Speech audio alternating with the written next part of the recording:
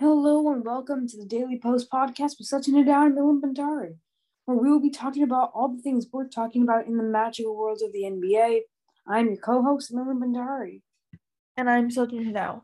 And in today's episode, we are going to be covering, with the NBA season having started up, we are going to be covering our predictions for these teams based on the preseason games. All right, let's get right into it. All right, so the NBA is officially back, and it's amazing. So one game that I like to talk about that was impeccably interesting and also had a bunch of standout players was the Indiana Pacers versus Charlotte Hornets.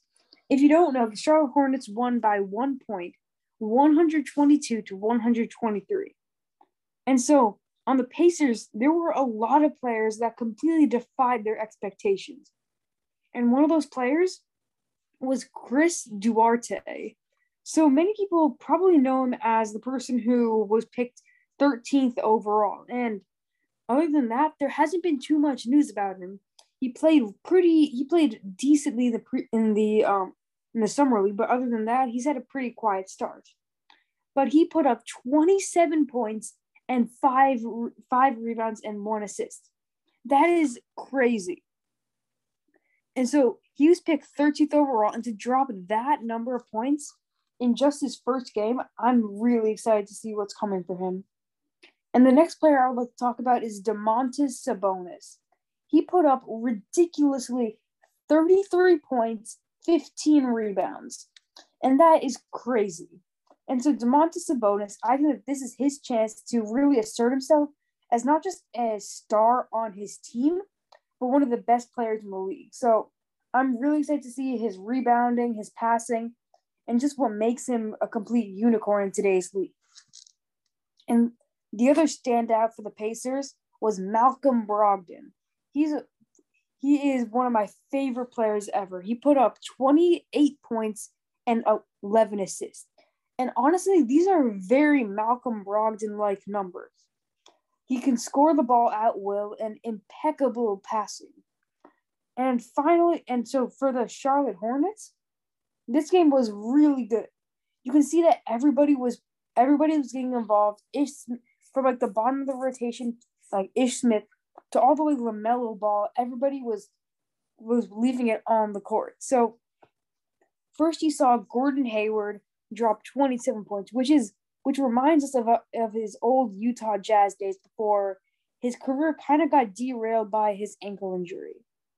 And then you see Miles Bridges, who put up an impressive 13 points. And so I'm excited to see him have some solid production over this year. And then also we saw Kelly Oubre, who had a pretty quiet season in Golden State, putting up 14 points and a couple of rebounds and assists. And now this is the standout, LaMelo Ball. LaMelo hit 7 threes, 9 rebounds, 7 assists, and 31 points. That is ridiculous. And by the way, he's just coming off of a Rookie of the Year season. And so I'm excited to see him assert his dominance in this league and hopefully become an all-star and maybe even an all-NBA. All right, so Sachin, what game would you like to talk about? Well, I think it's already pretty obvious that I'm going to talk about the Warriors against the Lakers game yesterday. All right, so we won 121 to 114, but in a surprising turn of events, the greatest shooter of all time, that's undisputable, Stephen Curry, ended up shooting below 40%. He shot 5 for 21, so that's just below, or that's below 25 actually, for that matter. So 5 for 21 from the field goal and 2 for 8 from the 3-point line. This was kind of an abysmal game for him. And I feel like Milan's going to be like, are you sure it's just kind of? He went 9 for 9 from the free throw. That's kind of expected. But he did end up getting a triple-double, which is pretty interesting. And as Milan has pointed out before, Draymond was kind of deserving of those rebounds. He was helping to box out the Lakers a lot, and Curry was kind of just taking those rebounds. So I don't want to bash Curry, but I mean, this is kind of on him. He didn't have the best game ever, but one thing that you will notice is the other players stepped up a lot, namely Jordan Poole, I want to talk about, because Jordan Poole, he ended up shooting almost about 40% or so from the free throw line or 3-point line. He shot 4 for 11 from the 3-point line. He went 8 for 18 from the field goal. So Jordan Poole was very solid, and he was pretty all around in that game too. So Jordan Poole putting up 20 total points, and then obviously you've got Green, who is very underrated in this game, and it doesn't completely show up on the stats sheet. But towards the end, he really helped his team. And really at the end, everyone was going off from the 3-point line. So you've got a lot of other players like Bielica. He ended up getting 15. Iguodala ended up getting 12. Another 15. This is from Damian Lee. So I mean, players were really filling in the gaps that Curry kind of left there. So obviously Curry didn't have a horrible stat line, but he was missing quite a bit, and his other teammates helped fill in that slack, and that ended up pushing them to a win. So what does this really show us for the Warriors' future and also the Lakers' future, which I'll get into after this? So what I'm thinking is that Curry, this wasn't the best game, but we can't only make predictions off of one so far season game. But I mean, really, this is a solid, more getting to an all-around team than it was in, let's say, 2020 to 2021, where Curry was just completely carrying, right? I mean, once again, this is only one game, so we don't have much basis to go off of, but when Clay returns, and assuming he's playing to his normal standards, or at least almost at his normal standards, Curry's points is going to drop. All of his stats, for that matter, are going to drop, except maybe his efficiencies and his assists and so on. But Clay is going to eat up a couple of possessions. Curry's usage rate will go down a lot. And he's going to no longer be that one who just has to carry. And this could be good for the Warriors because if we remember, in the 2019 to 2020 season, very, very early into the season, Stephen Curry injured his hand. I believe it was 5 games in where he injured his hand and he ended up being out for most of that season. So with that, I mean, the Warriors kind of just crumbled that season. I mean, it was a horrible season. And if that sort of thing were to happen again, now the Warriors at least have a fairly solid team to go up with, right? And you've got players that can definitely step up when it counts. So I think that this is good news for the Warriors, actually. Although maybe, Curry isn't going to have the same exact insane stat lines that he did in maybe last season. And once again, this might not be the case because we have only seen literally one season game so far from the Warriors. But based on that game and the way that you could see how the other players were stepping up, I really think that this is going to be a solid all-around team, and I'm very excited for when Clay returns. I think this is going to be a good future for the Warriors. But yeah, going into the Lakers, who ended up losing, we have a very opposite story here. You have Davis and James carrying as usual, 33 and 34 respectively. Both of them shooting pretty well. James ended up shooting 13 for 23 from the field goal, 5 for 11 from the 3-point line, and Davis shooting 15 for 26 from the field goal, which is pretty good. Only 20% making 1 3-point shot, so that's not as good. But yeah, Davis was close to Davis was kind of on the verge of a triple-double. He had 11 rebounds on his 33 points, and LeBron James also had 11 rebounds. They were carrying, kind of a normal thing, and then it just drops off after there. It's 8 points, then there's, I think it's Jordan with 2 points, and then Westbrook with 8 points, and it just goes lower from there. So the Lakers are in the very opposite situation that the Warriors are in, where the Warriors have a pretty even spread of all stats for that matter. The Lakers are kind of just having 2 players mainly carry. You see this in rebounds, 11 for Davis and James, and then it goes 2, 2, 5 rebounds, 4 rebounds, 0 rebounds, 1 rebound. I mean, you just see a completely different story. So this is the exact opposite for the Lakers, where if these 2 players who have gotten injured on the Lakers more so than anywhere else in their career, except for maybe Davis, but Davis definitely has been suffering with a lot of day-to-days and weekly injuries that he's had to deal with and on the Lakers so far. This is not good for them because they don't have much else to fall back on, right? So obviously we can't make the most outright predictions right now. because once again, this has only been one game. But still, I think that's where these teams are both headed, and I hope for the best for both of them. But yeah, that's about it. Millen, would you like to cover the next game?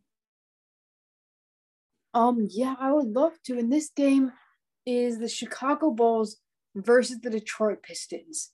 And this game actually got off to a pretty interesting start, with Detroit taking the lead by up to, at one point in time, 7 points.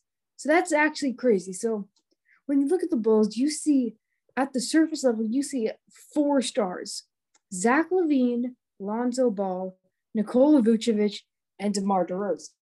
So I was pretty suspicious as to why they were losing the game. But in the second quarter, they really put the pedal to the metal with Zach LaVine dropping 18 points in the next 2 quarters.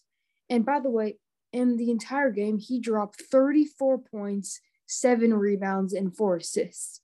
And while 2 of the points came in as late game fouls, still a ridiculous number. And when he's competing against 3 other ball dominant players. And so now let's talk about DeMar DeRozan. And when he started, he had a pretty slow start to the game, only putting up 4 points in the first quarter. But in the fourth quarter, he really got it going. He put up 8 points in the fourth quarter and was just making incredibly clutch shots down the stretch. And this is random, but there's one player that we really need to talk about, Ayo Dosunmu. And he's the only draft pick of last year, and he is incredible.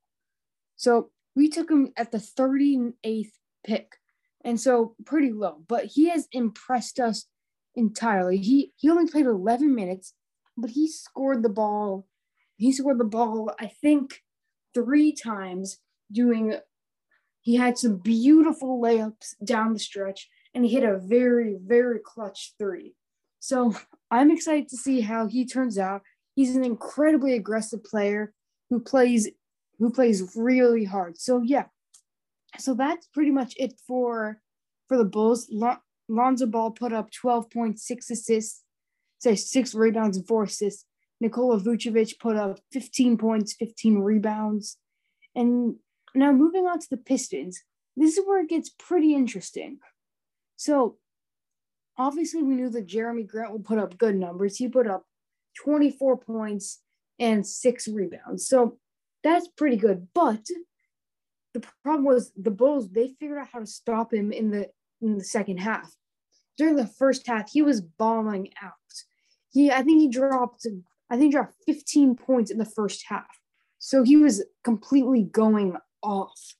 But once the Bulls figured out how to stop him, his shooting severely decreased since then, his shooting numbers. So they had to rely on players like Isaiah Stewart, Kelly Olynyk, Corey Joseph, and Sadiq Bey.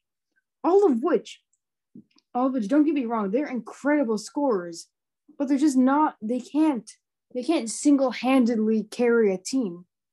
And that's what I think is so special about the Bulls. They have so many players that can just take over the game. Like Nikola Vucevic, when he wants to, you're not getting a rebound. And he can be incredibly dominant against even someone who he has 10 pounds on. And sadly, he went up against Isaiah Stewart, who was another physical center. So he wasn't able to shoot well, but he still put up 15 points, grabbed a lot of rebounds. So this was an incredibly interesting game to watch. And you can really see how well the Chicago Bulls work together as a team.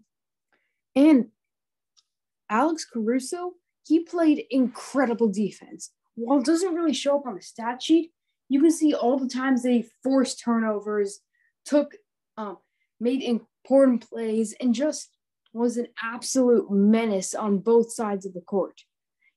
While he didn't score, he was filling the spaces, he was spreading the floor, making good reads. So Alex Caruso, it's a slow start to the season, but we see that he's getting 27 minutes of playing time, which is that they clearly trust him enough. So yeah, that's it for this game. Sachin, what game would you like to talk about? I would like to get into the Washington Wizards versus Toronto Raptors box score. All right. So the Wizards versus the Raptors. Now, the Washington Wizards ended up winning by 15 this game. So, just a brief cover of the stats. All right, so let's start in with Kentavious Caldwell-Pope. We're starting off from the Raptors here. He didn't have the best game ever. He went 2 for 7 from the field goal and 1 for 5 from the three. He ended up getting 5 points, but not much. But let's talk about Bradley Beal a little bit. This is still Wizards, right? Bradley Beal ended up getting 23 points in only 34 minutes, so pretty solid game for him overall. He ended up shooting about 37 from the field goal and only about 16.7 from the three-point line. But overall, not horrible, and 8 for 8 from free throw. So he didn't have a horrible game. And the rest of the Wizards, it kind of varies. There are a couple of standout players, like namely, and actually quite surprisingly, we have Raul Neto. He ended up getting 14. You have Kyle Kuzma with 22, Daniel Gafford with 11. So not horrible overall. But on to the Toronto Raptors. Now, Scotty Barnes had 12 points. He ended up shooting 38.5 from field goal. He went 5 for 13 and 0 for 1 from the three. And then OG Anunoby had 11, but he shot 3 for 17 from the field goal and 2 for 9 from the three. So not an amazing game. And then you have Fred VanVleet, who went 5 for 20 from field goal and 1 for 9 from three. So overall, if you look at these stats, it's not really an amazing game for anyone in particular. So this isn't the greatest of great games. So there isn't much to go off of here. But the Wizards ended up beating out the Raptors by 15 points. Overall, it was kind of a decent game. But yeah, no one particularly shined in this instance, I would say. So we really got to see more on these teams.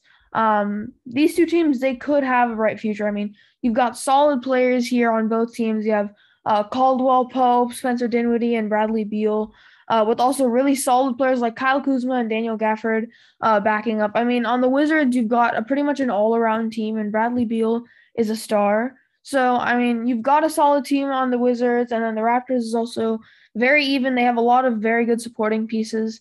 So these teams have high potential, but this just wasn't anyone's best game, to be completely frank. So not an overall very exciting game, but yeah. Millen, what is the next game you'd like to cover? Well, there's one game that I wish I could talk about right now, but it's still ongoing, and that is the New York Knicks versus Boston Celtics game. So if you don't know, it's double overtime, and the Celtics are leading by, I think, 1 point. But other than that, we've covered all the games, but just keep an eye out for Jaylen Brown. He's so far put up 46 points.